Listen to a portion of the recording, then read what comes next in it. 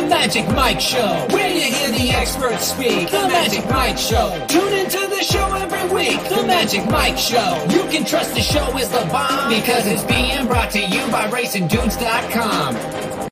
What's up, everybody? I'm Magic. And I am Mike, just in the nick of time. And this is the Magic Mike Show, episode 399, Mr. Samich. Huzzah! I really thought that you were not going to make it. Really. And what's funny is that Shadi was chanting for the long intro. I almost did it because I saw you get up, and I was like, Mike knows this is the short one. And I was like, does Mike know this is the short one? I just wanted to get our guests here to make sure they could join the program at some point. So I had to make a quick little run and then confirm them for the show, and that luckily happened. Oh, wait, we have guests on the show today? We have 2 guests on the show, yeah. Oh, boy. I wasn't ready for this one. Yeah, Here's what happens when we go early. We're 4 hours early. If you're joining us early on Monday, thank you for joining us. Leave us a like and a thumbs up on the YouTube video if you can. It really helps us a lot with the algorithm. Mike, an interesting weekend. Some highs and some lows. I don't know which one you want to talk about first, but I know which one you're more excited to talk about track-wise.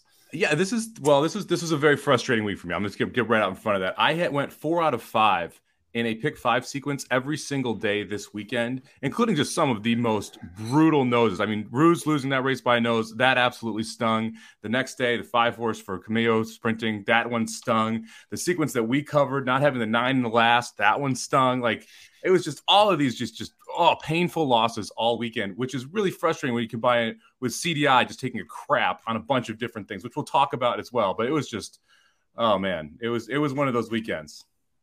It was. And if you caught our reaction, you got to hear along with Aaron Halterman, we had some very interesting, very blatant, honest thoughts that we're going to reiterate here about what Churchill Downs did. Charles says he feels Mike 4 out of 5 is normal for him. This was one of those weeks. I'm so happy we're resetting to a new week here. I mean, it started out with that Colonial pick 5 on Tuesday, which was absolutely brutal. And then it just rolled out to the whole weekend. So exciting to get the fresh start here, get back at Saratoga. I'm already done with Wednesday's Saratoga card, which, by the way, I really like. And last week was great, too. And the Dudes Who Bet Daily went 3-1-1 with 3 horses that were 2-1 or better. So, like, the best bets were winning. The sequences were just struggling. So you feel like you're just all over it.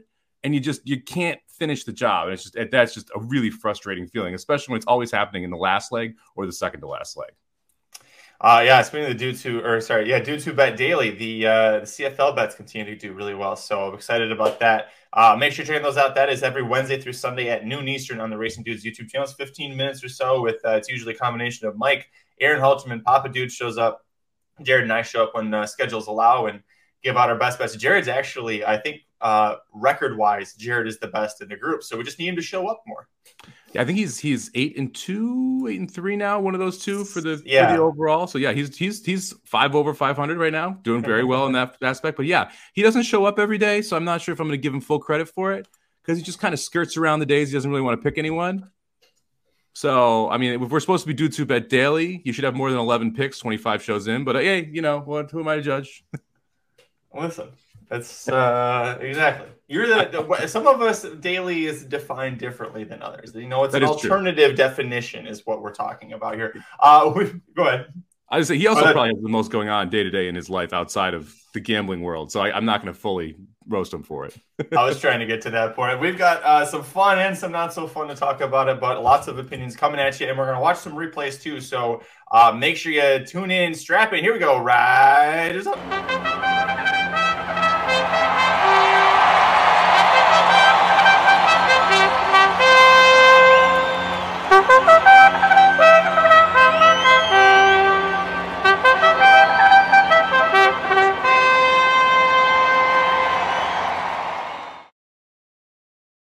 All right, Mike, first race we're going to talk about here, the Grade 1 4-star Dave handicap. And as this race, and not just this horse, but this race always has a special meaning for Magic Mike. Sure, we had got Stormy, got her second win in it for episode 300. Now episode 400 is upon us on Thursday, Mike. And Casa Creed, the horse we talk about more than any other horse since the start of the show, gets the job done in his third start. I mean, we were all over Regal Glory here, admittedly, and she just got beat by a better horse that day.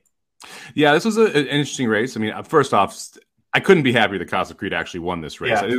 In my mind, the clear second choice in the race. Regal Glory going into the race was the clear class of it. Casa Creed was that bridesmaid type horse. This is the third time he ran in this race. He finished third in both of those, and the tactics were different right from the get-go here. And I think that's one of the things you got to point out right away. You notice that Casa Creed took back here and kind of made this a 6 furlong sprint, which is what he is best at. He's won the Grade 1 Jaipur before over at Belmont, and he's like, okay, I'm going to come with one run versus trying to use more of the horse early. The last 2 times we were in the 4-star Dave, Casa Creed was sitting in second or third at this point in 10-horse fields. So bigger fields, closer to the pace, and didn't have that sprinter-esque closing ability, kind of ran in place down the lane. You saw the kick this time coming from the back of the pack here going a mile. I think the small field really helped Casa Creed because you didn't have to worry about position as much. It was more able to just kind of get your run in.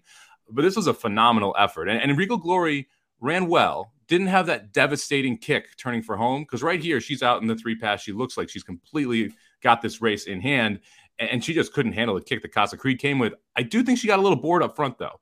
You'll note when Casa Creed passes her, she kicks it back into gear. I don't think she was expecting someone to fly by like that. Well, yeah, we were talking about it. Might have, I think, right after the proverbial dust. We're not talking about Churchill, so just proverbial dust settled on this race. She re-engaged, and she wasn't used to having a horse pass her on the outside. She's used to the one passing horses. So yeah, right here she bumps with Mason a little bit, but she's passing him, getting past, and then boom, right there. And then you see her engage. You can it's like a switch. You can see turn on, and look how quickly she goes past the 4 and the 5. It didn't look like she was going to be a length better than them midway through the stretch. And then once Casa Creed passes her, all of a sudden she kind of does kick it up into that extra gear, which is something we've noticed with a couple of horses in the last few weeks. It's interesting to see that happen. But that really sets up for the coming from the back of the pack there, where you don't have to worry about that. If you're coming from last, you don't have to worry about that re-engage, that laziness once you hit to the front. So we were correct about fading Mason. The odds kind of said we weren't the only ones feeling that way. What was he, 2-1 on the morning line and 7-2 there.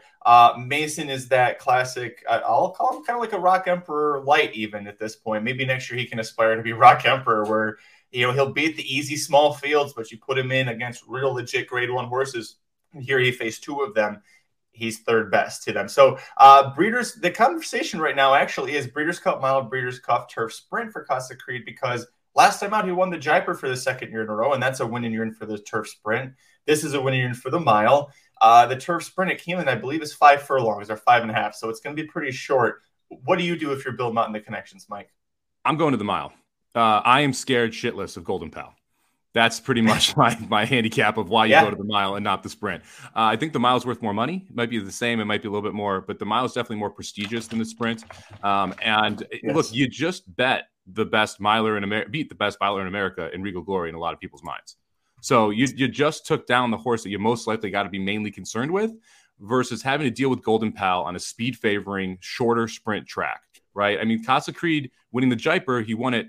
I think he's won it twice, but he's won at least once at Belmont. Back to back. And at Belmont, you have those big long turns and that big long stretch.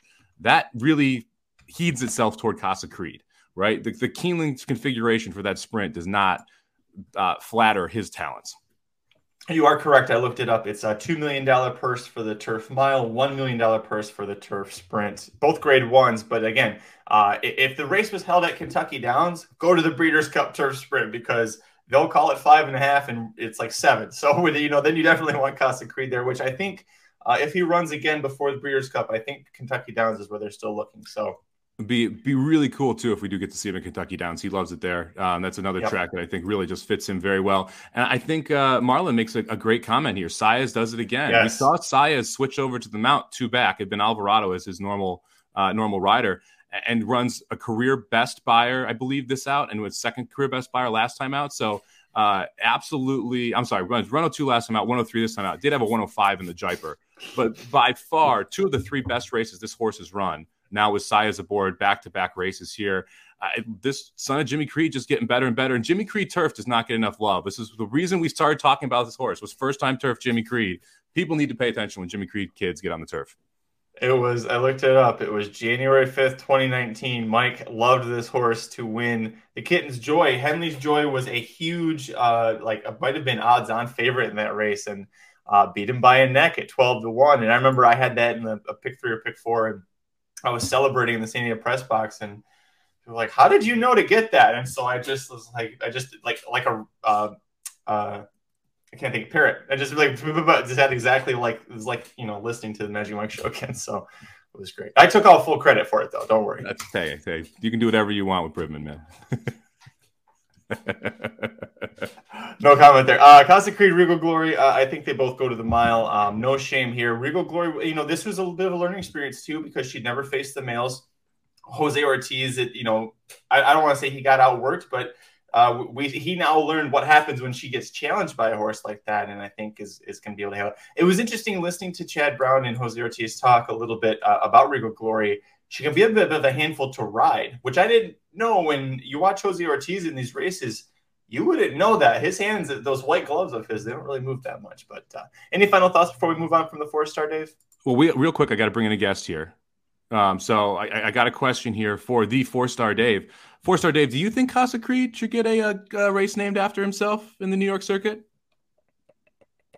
He does. There you go. 4-star Dave, breaking news there, thinks that Casa Creed should have a race in the NYRA circuit. Fantastic radio for our podcast listeners too. Just wonderful. Thank you. I'm so glad I'm rubbing off on you. Don't worry, we have another guest coming later. Okay.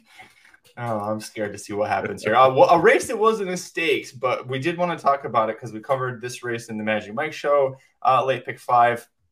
About race 9, we had a bunch of older maidens in this sequence, and we were all excited because Todd Pletcher had a coupled entry. Unlimited Potential was a $750,000 Sunday Union Rags. And we were like, oh, this is the horse. This is the one. And if he was just the single entry, Mike, yes, he would have won this race by 4 1/4 lengths. However, he also had his stablemate Expressman in here who beat him by 7 1/4 lengths and gets a 107 buyer for a debut. Are you kidding me? I mean, so just to put in context here, this is the 3rd highest buyer any 3-year-old has run in 2022. Any 3-year-old in the Derby, in the Belmont, in the Preakness, in the sprint race, in any stakes race, any grade 1, this is the 3rd highest buyer behind Jack Christopher and Charge It as the top 2. So wild to do that in a debut, wild to do it at 7 furlongs. And man, this is just a really, really impressive race. And if you look at Unlimited Potential, so if you run a 93 buyer in your first start, you win that race 98 times out of 100, 99 times, like ridiculous percentage you're going to win. And in this case, just a phenomenal effort here from Expressman, who got up front and just ran away from them. So this was absolutely phenomenal here. And it's going to be interesting to see where we go next with both Unlimited Potential and Congressman, because Unlimited Potential, I think, wants 2 turns. I think that's why you debuted at 7, and eventually he'll stretch out. Expressman, it's stakes next from Todd Pletcher. At least that's what we're hearing. Is that correct, Todd? Todd, there you go. Breaking news. Going to send Expressman to a stakes race here right after it. Man, it's tough to get these guests lined up. I'm glad we're able to do it. I don't know where we got the budget for this. Apparently we had a really good weekend in Saratoga, so that's good news. Just watch this. Off the turn, by the way, at this point, I thought for sure Unlimited Potential was going to blow right past Expressman. Mm-hmm. Just because Irad tipped him out too wide. He'd been saving ground, and then you can almost see Expressman going like we've done this in workouts all the time. You're supposed to be with me. Come back. And he's not coming back to us. He just keeps going. It doesn't really get asked either. That's like we're still in hand ride mode here. We get a 107 buyer, and that's like this comes back in racehorse time here. You'll note that they come back 122 and 4. Very, very quick for 3-year-olds going this distance. Unlimited Potential for their debuts. On their debuts, Unlimited Potential looked good, like you said, tipped out and looked like we were just going to roll right by and just didn't. These two had been working together and had been jointly throwing bullets up, so you knew they both had talent, but I don't think anyone expected quite this. It will be interesting to see what the choice is next, right? I mean, if you want to try and wheel back at Saratoga, it's pretty tough. There's not a ton of options. I'm trying to look through the Saratoga Stakes schedule here, and there's not really anything that you can wheel back to, so you got to think that we're going to go. I mean, you got the Jerkins on the 27th, but that's way too fast. That's 2 weeks. You got to think we're going to see this horse next time at Belmont. Aqueduct. I'm sorry. It's going to be tricky for all of us to remember that. Looking at Aqueduct's schedule, if you want to stay at 7 furlongs, the Vosburg, that's a grade 2 on October 8th. That's a win and you're in for, I think, the sprint, right? The Vosburg. So you've got that as an option. If you want to, it depends on how he comes out of it. It's hard too, because like you're mentioning, you don't want to wheel them back out of a debut when they run a huge number, because that's how you break this horse. Like you want to make sure this horse has plenty of time to recover, breathe, and be ready for the next big effort. And I mean, clearly it's worked so far. You can trust that Pletcher's going to do that. But if it's going to be stakes next, it's probably the Vosburg on the 8th, or else Aqueduct has the what's it going to be, the Kelso, a 1-turn mile race on October 29th. And that's, I mean, Breeders' Cup, if they go to the Vosburg like there and then wins it, okay, we can go Breeders' Cup. Otherwise, I think that's too much, and you can kind of, Kelso would be a good spot for him.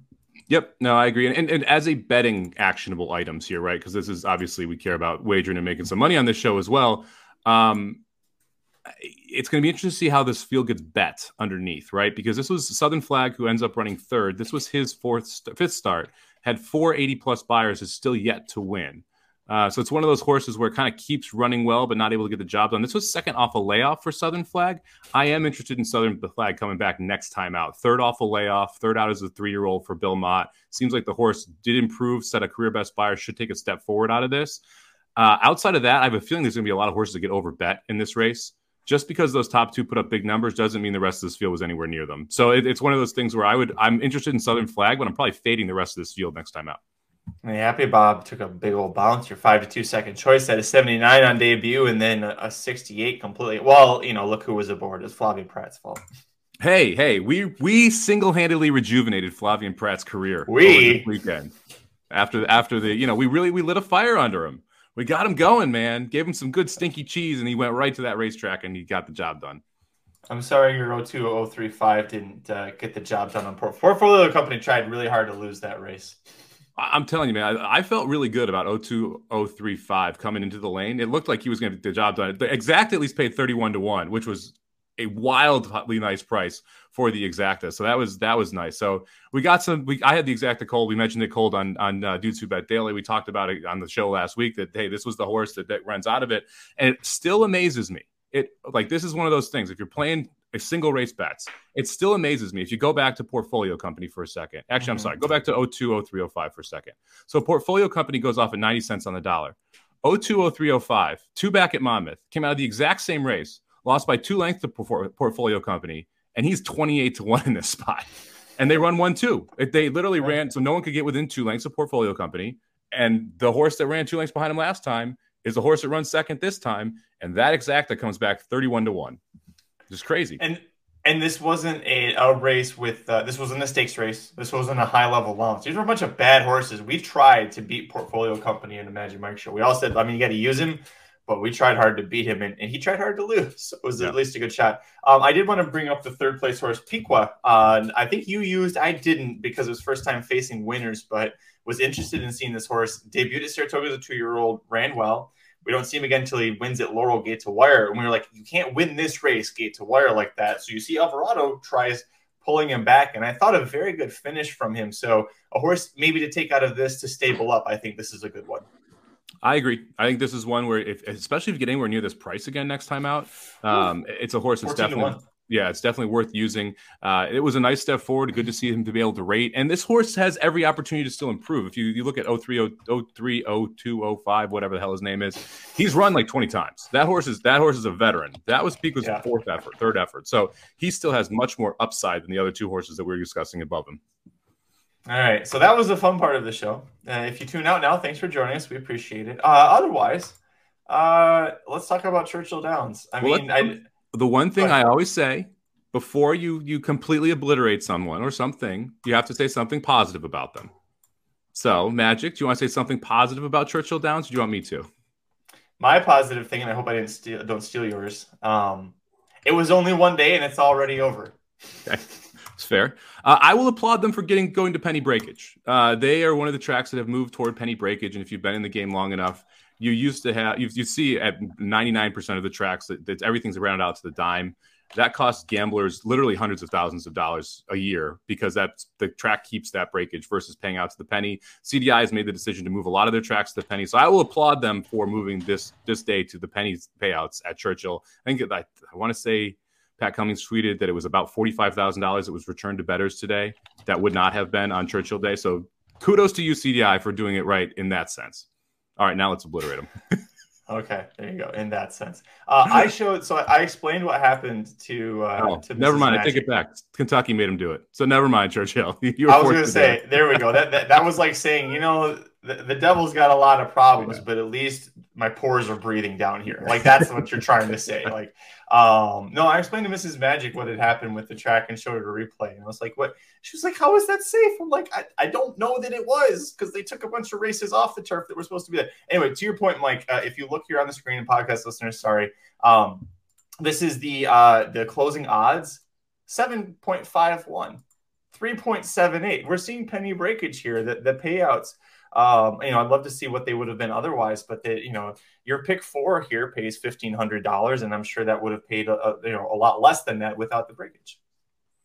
Yeah, it's good to see. And like I said, it costs bettors a lot of money. It's nice to see this money being returned to bettors' pockets, because it would not have been. So kudos to the state of Kentucky for doing that. Now, if only they could make it illegal for Churchill Downs to run races.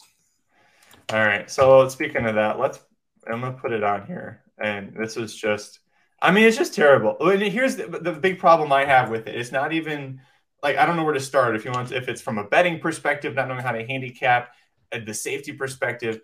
Mike, I hate that this is a Breeders' Cup win and you're in. We now, no offense to Delika, but if you look at her form, she doesn't really have any race that says she belongs in that race. I'm not saying anybody else in here necessarily does, but this race shouldn't be a win and you're in, because look at the turf course. Yeah, this is worse than the turf course down at Gulfstream. I understand that they want to make it as safe as possible, and they wanted to run these races at Churchill. This is just poor management. That's really the bottom line, right? Yeah. You don't blame the horses, you don't blame the trainer, you don't blame the connections. This is just an idiotic idea to come back for one day and run 2 graded stakes on the turf that you haven't run on. You have no idea how it's going to play, no idea how it's going to run.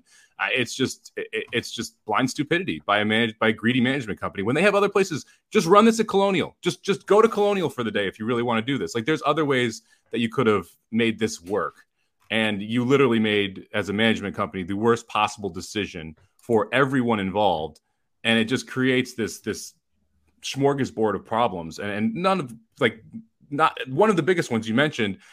As a bettor, you have no clue how this turf course is going to play. Literally never seen this turf course before. You've got to come in here and guess. And I don't think either winner changed leads. No one closed an inch. Like, it was just kind of ridiculous what you ended up seeing on Saturday.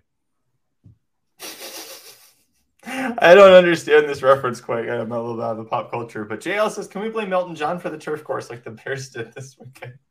They must have blamed him for something. And this is the thing that makes, this is just so sad, is the Arlington turf course was beautiful and luscious, and that was a gorgeous track that was wildly managed toward the end of its lifespan, and that's why it ended up where it did. But this is just one of those things where this course is just, to see the Arlington Million run on this turf course makes it even worse as someone who loved Arlington.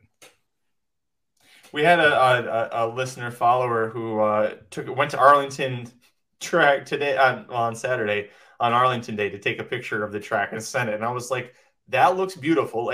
First of all, it's still being maintained. Look at this now. Somebody, I would love to have somebody from CDI who is responsible for, making decisions to come on here and actually explain why they thought this was a good idea. I'm not trying to rip people and not give them a chance. Show up here. Tell us why the fuck you thought this was a good idea, because good Lord, it was not.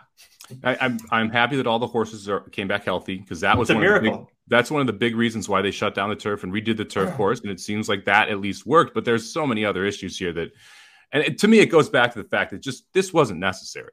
You have other racetracks that you can go to, that you can run this stuff at. You didn't need to force this down the throat. And one of the best parts about the Arlington Million Festival, which is what it was at Arlington, was it was all of these awesome turf races, right? And you have Colonial right there that you just bought that you could have just done this on. Hell, you could have run the dirt races at Arlington or at Churchill, and you could have run the turf races at Kentucky Downs, and that would have been really freaking cool and made it like that, to gone back for the one. I realize they're not all at the same place, but there's ways you could have been creative and come up with awesome ideas that would have been exciting and fun. And instead you run 2 big-time grade 1 races on this. There's so many, it keeps going. We can keep shitting on CDI all the show. They forced their way into this slot on the calendar. Tracks like Ellis Park, they thrive on the weekends, right? The smaller tracks, they only run during the summer for a few weeks. And so when that happens, and you take away one of their Saturdays, you're taking away a lot of money from the horsemen and from the people who work there. And, so the CDI can run this. Okay. And then this is what happens. I mean, I understand that their egos prevent them from ever admitting that they might have done something wrong. But at some point, someone should have, like, maybe the point when you went from having six turf stakes races planned to 2, because the turf course sucks, you should have just admitted this is a bad idea. We're going to hold it at Colonial, or we're going to do something like that. Yeah, Charles says one of the best without Arlington. I think it might be the best turf course now. I can't even fathom what the discussion was in the room, because at some point there was a board meeting about this, right? And you have all the executives sitting in the room discussing why this is a good idea, and for not a single person to be like, "Hey guys, the hell are we doing?" It's like someone should have said something. I don't know if everyone was scared of the person who thought this was a good idea or what. But man, this is just one of those, it's a head scratcher. And like, you go into it and you go like, okay, I want to be positive about this. I want to be positive about this. And then you look at the card and they're like, maiden special weight, maiden special weight, maiden special weight, maiden special weight, maiden special weight, stakes race, maiden special weight, maiden special. It's just like, okay, so you didn't even really try from a card perspective. No. Oh, by the way, there's not many horses left at Churchill right now because it's one day only. And then on top of that, it's just, I don't get it. And that's the, like, there's a lot of things I don't get in horse racing. This one is one of those that was so easily avoided, yet you chose to just continue to jam it down, this idea down everyone's throat, instead of doing the right thing. Well, all right. I guess if you want to do another nice thing, it was nice that a good person like Al Stahl got a grade 1 win with a horse she's 6 years old now? 5. She's been in training a long time. He's kept her. Delika, yeah. I think she's 7. She's old. She's been doing this for a long while. She's still in form. She just usually, when she gets to grade 1 company, wilts pretty bad, but she always was great at fairground. So to the point, Al Stahl Jr., definitely a good guy in the sport. So I guess if there's grade 1 status and money to go to someone, I'd rather it goes to him than, no offense to the Brad Cox barn, that they just, it's another notch on the wall. Yeah, no, at the great point. She is 6. You're right, Delika. And this definitely, I don't want to say it didn't fit with the rest of the efforts. She took to that course a lot better than other horses did, right? She runs a 98 buyer to get the victory. That is her career best buyer, but not by much. You look at everybody else. I mean, you go down to Family Way. Family Way has the Family Way has run well. You've got 102 for Princess Grace. You've got Regier, who had a 97 on debut. Lily Pond, who came over from overseas. I can't imagine how that horse felt about this turf course compared to what you've seen in Europe. So she should be 8-1 in that spot, but she was able to get the job done. She also fought back. I mean, it was a pretty valiant effort down the lane to fight back and get the win. It was. Speaking of horses that took to it pretty well, let's talk about the other race, the other grade 1 race on the Durf.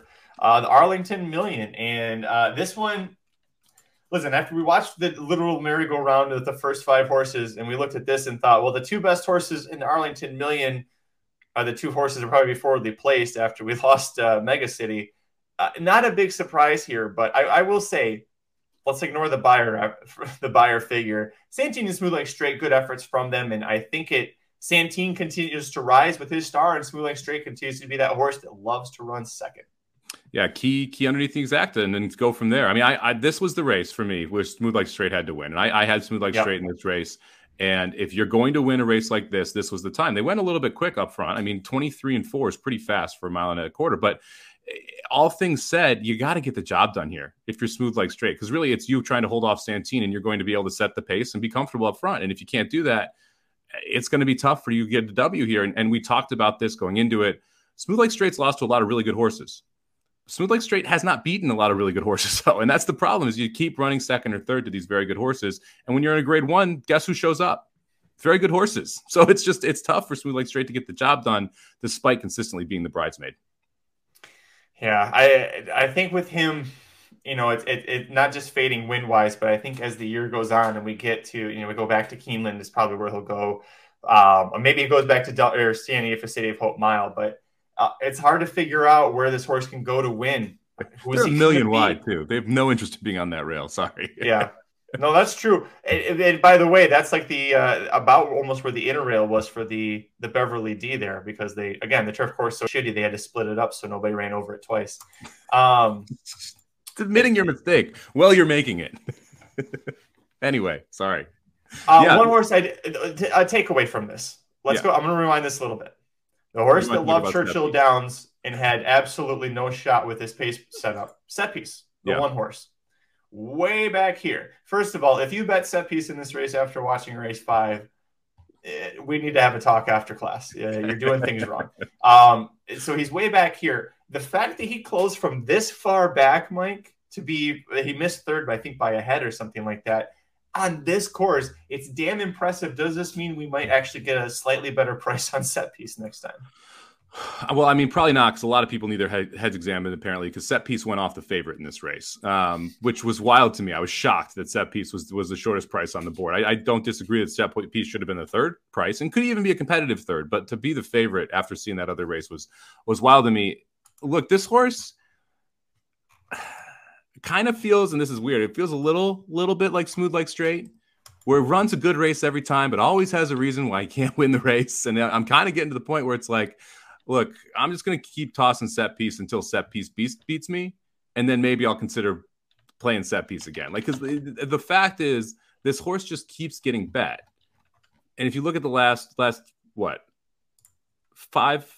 No, now it's 1, 2, 3, 4, 5, 6, 7 of the last 9 races this horse has gone off favored. Include this one, it's 8 of the last 10 that this horse has gone off favored. And when you look at that, and it only results in 2 wins in the last 6, 4 in the last 8, but those other 2 were short price favorites in overnight listed stakes. The last 6 were all graded stakes. Last 7 were all graded stakes. In those graded stakes, gone off the favorite in 5 of the 7 and won just twice. I mean, at that point, the horse is getting bet every race against great company. And yeah, like you look at the last race at Saratoga, the Forbidden Apple had every excuse. The trip was awful. Giroux could not get the horse open into any space at any point. But you know what? That's what closers do. They get bad trips sometimes. And so the way this horse keeps getting bet, the way Smooth Like Straight keeps getting bet, I hope they end up in the same race together so I can fade both of them, because it seems like that's what you have to do until they really beat you. And Smooth Like Straight, I'm not sure will ever beat me. Outside of the dinner he cost me at the Breeders' Cup a couple of years back, finishing second. Last year. Yeah, shouldn't have said second. That was the problem. Look, set piece, people keep betting him. You can't keep including him because he should have been 4 or 5 to 1 in this spot, and he went off as your 2 to 1 favorite, right? And that's the problem. He keeps getting overbet in these fields.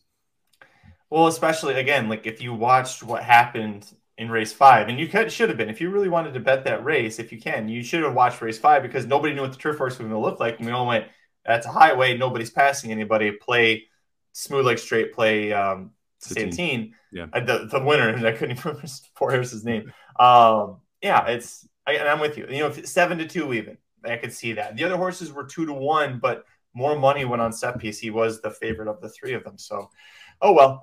Listen, that's kind of it for the weekend. A little bit of a shorter show. We do have a lot coming this weekend. And Mike, I do want to talk about, we've mentioned before, you've actually given it out on the show, but at racingdudes.com, we officially have your best bets for the NFL season for team totals. So you can check that out over here at racingdudes.com. But you can catch the reaction and the replay for Costa Creed, for Delica.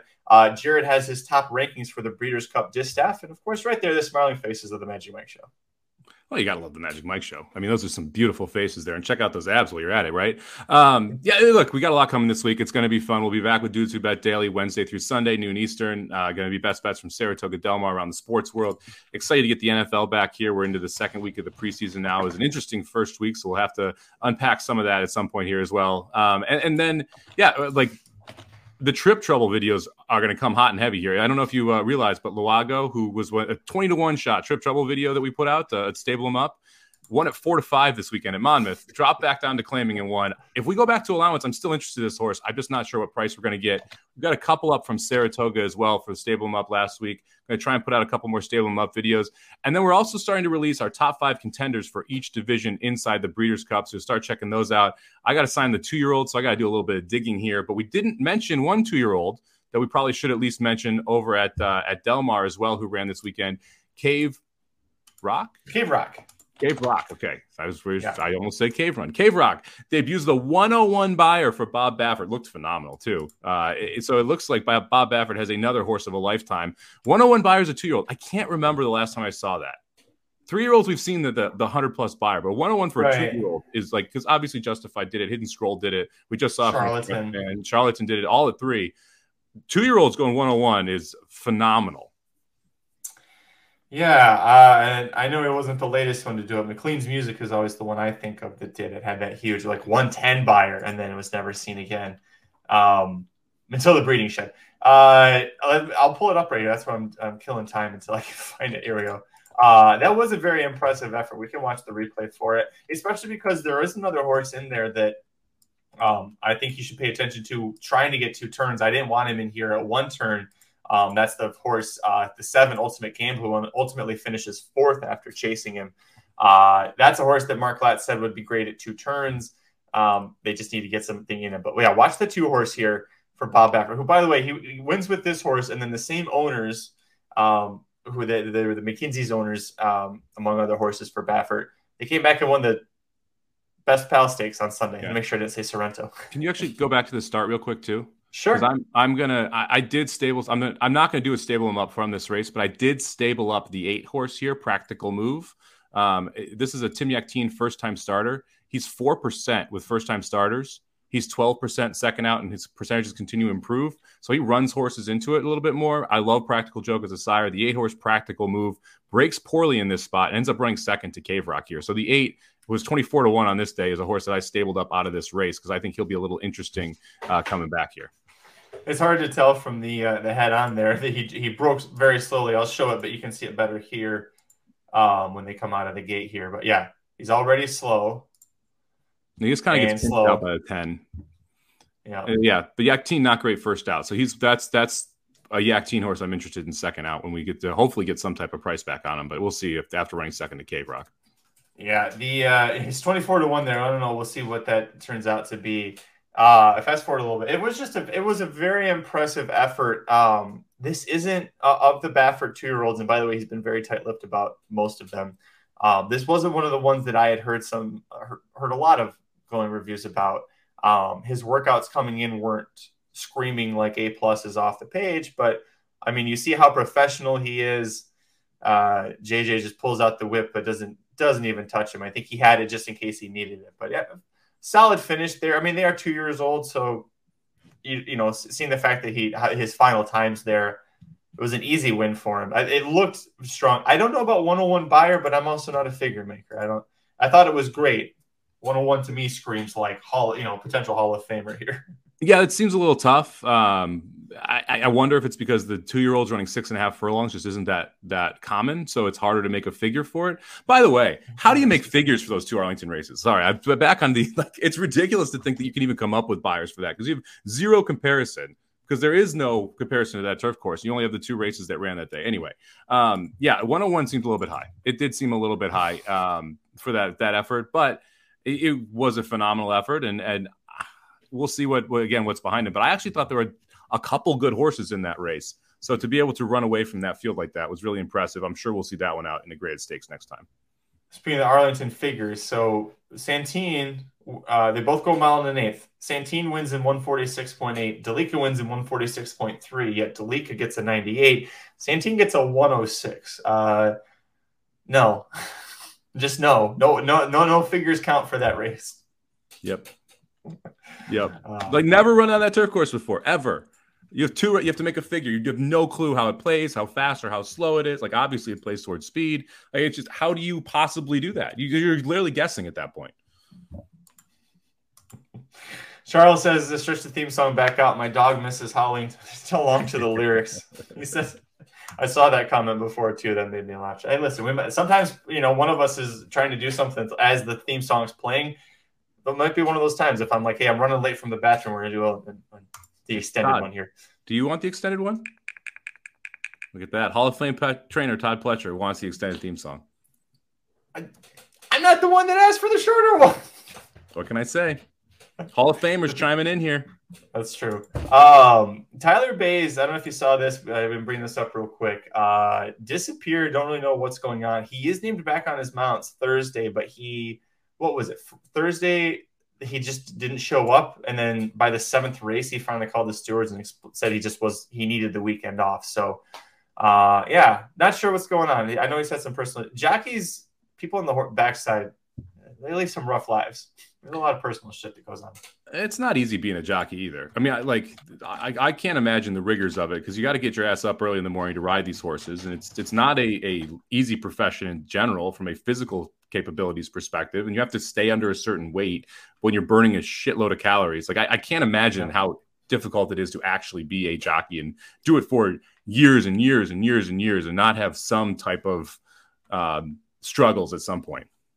So Tyler Bays began riding in 1999 when he was 17, actually 16. He would have been 16 crazy at that part. point. A lot of these jockeys start like late teens, right? They're like not even out of high school and they're starting to ride at the high levels of the sport. Like it can't be easy either. Because I remember when I made $30,000 and I was 18, I thought it was all the money in the freaking world. Like I can't imagine how some of these guys who make a good amount of money and then have to keep weight and go through all this and like I got to be tough lives. Well, you know, it's not a tough life, Mike. On Thursday, we're going to have another episode of the Magic Mike Show. It's going to be a special episode. It's going to be number 400. I'll be honest, I don't have anything special planned yet. I haven't really thought about it yet. Well, should we do an AMA or should we do you want to like insert an AMA on Wednesday maybe and then do a full pod on Thursday for cross country or something?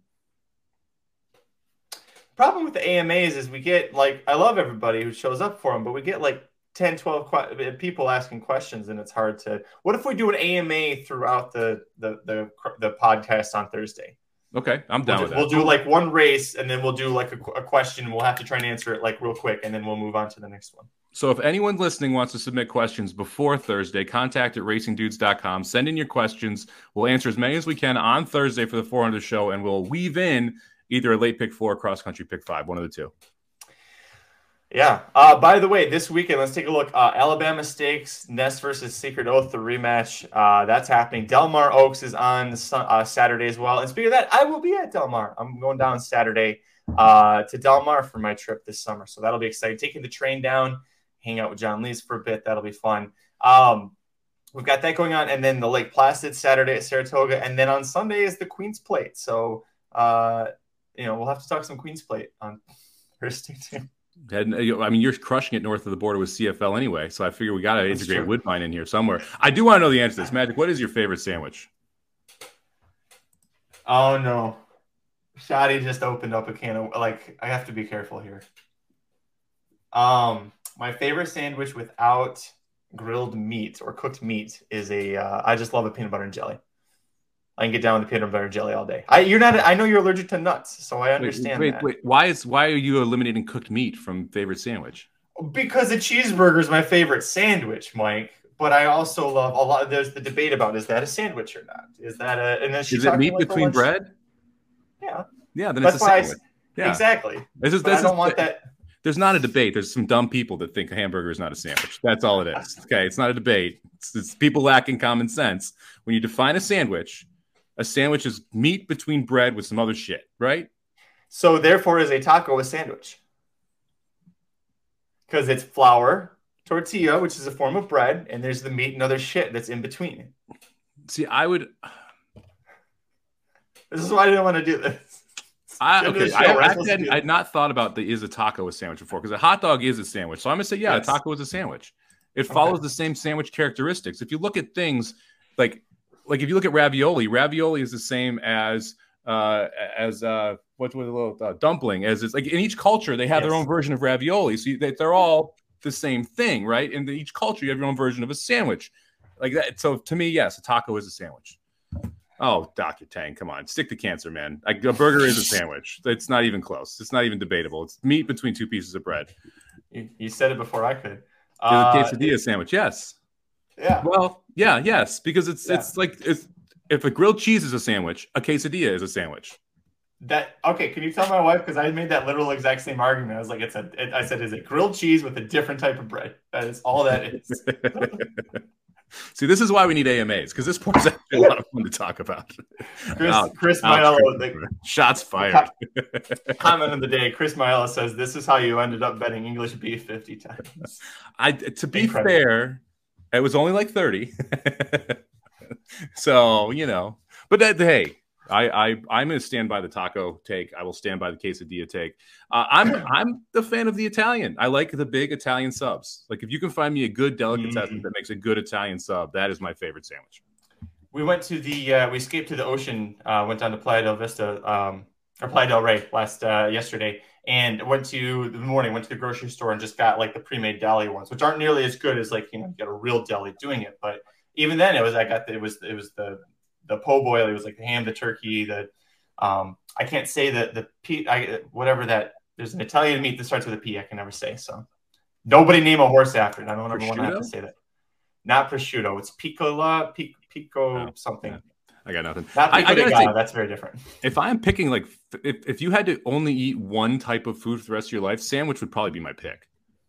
I mean, I love soup, but you have such versatility when it comes to sandwiches of what you can have in there. You can have some good, nice grilled steak. You can have fish. You got, like, there's so many different options. I would probably say if I had to do something, sandwich would be the one type. Like if you're thinking it's pasta, it's sandwich. If you have all these different versions, I think sandwich would be my pick.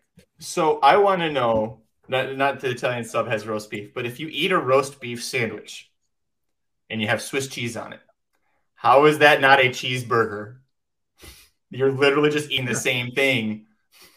It was it was cooked a while ago, not right now, right? That's all it is. Right. That's the only difference.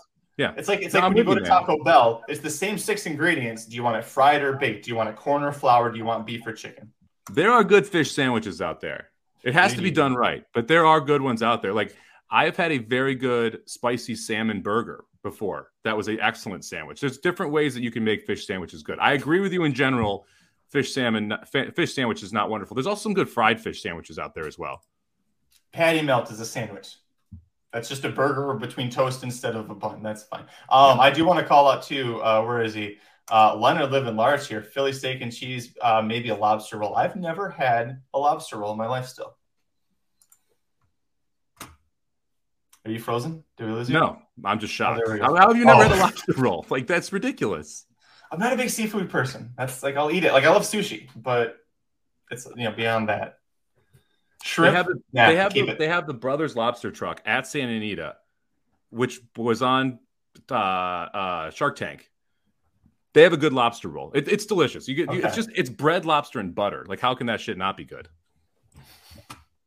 See, but I'm not a huge lobster person. That's why I'm like, all right. Well, I get that. If you're not a big lobster person, the price kind of dictates it's not the best idea for you. Right. And I don't want, if I'm buying a lobster roll for $3.50, it's either going to be this small or I'm going to spend 350 minutes in the bathroom afterwards. So this is the thing. Like, you looked frozen. I really thought that you were frozen. No, I live in California. Lobsters are from Maine, not California. I think it was the seafood comment. You don't love seafood that much. California is like literally the best state in the U.S. for seafood. Fun fact, the first time I ever had purposely ordered seafood at a restaurant was on a date in Marina Del Rey when I came to visit my now wife. So you never Wait, whoa. It was the first time I purposely ordered seafood in a restaurant. How many times did you order seafood on accident in a restaurant prior to that? Okay. Do you keep ordering shrimp and not really realizing it was seafood? Like, I'll take the tuna. Oh shit, that's a fish. Like, what? How do you like? What happened? I thought that my French would translate well in when we were in Germany, and I was wrong. Okay, so all right. First time you had seafood at a restaurant was in Germany. Interesting. All right, listen, this was fun. So the one comment about a sandwich turned into all of this fun. So please join us for Magic Mike Show episode 400. We'll have a lot of fun.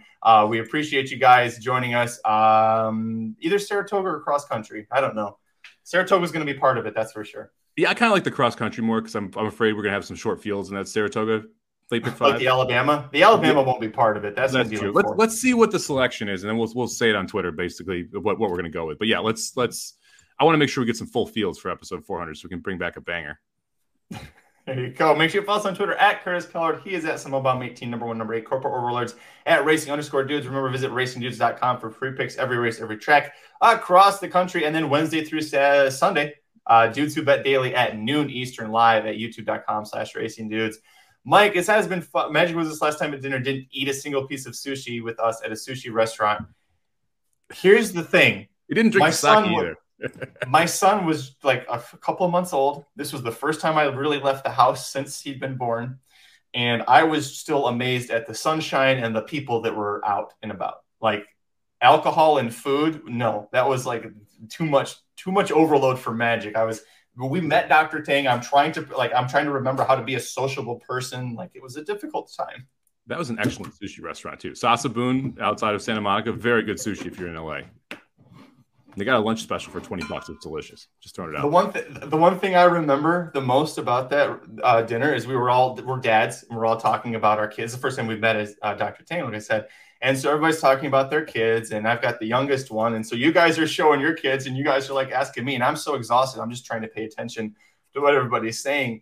And I was like, oh yeah, he's good. And then like an hour later, I'm driving home, and I'm like, everybody was passing around photos of their kids. I must have been a real asshole for just being like, yeah, no, my kid's good, and didn't like. I'm not showing you to him. No, we're good. Yeah, I just figured you weren't very proud of him. So. Oh, that's a good one. We're get out of here on that one. That's a great one. We'll be back on Thursday.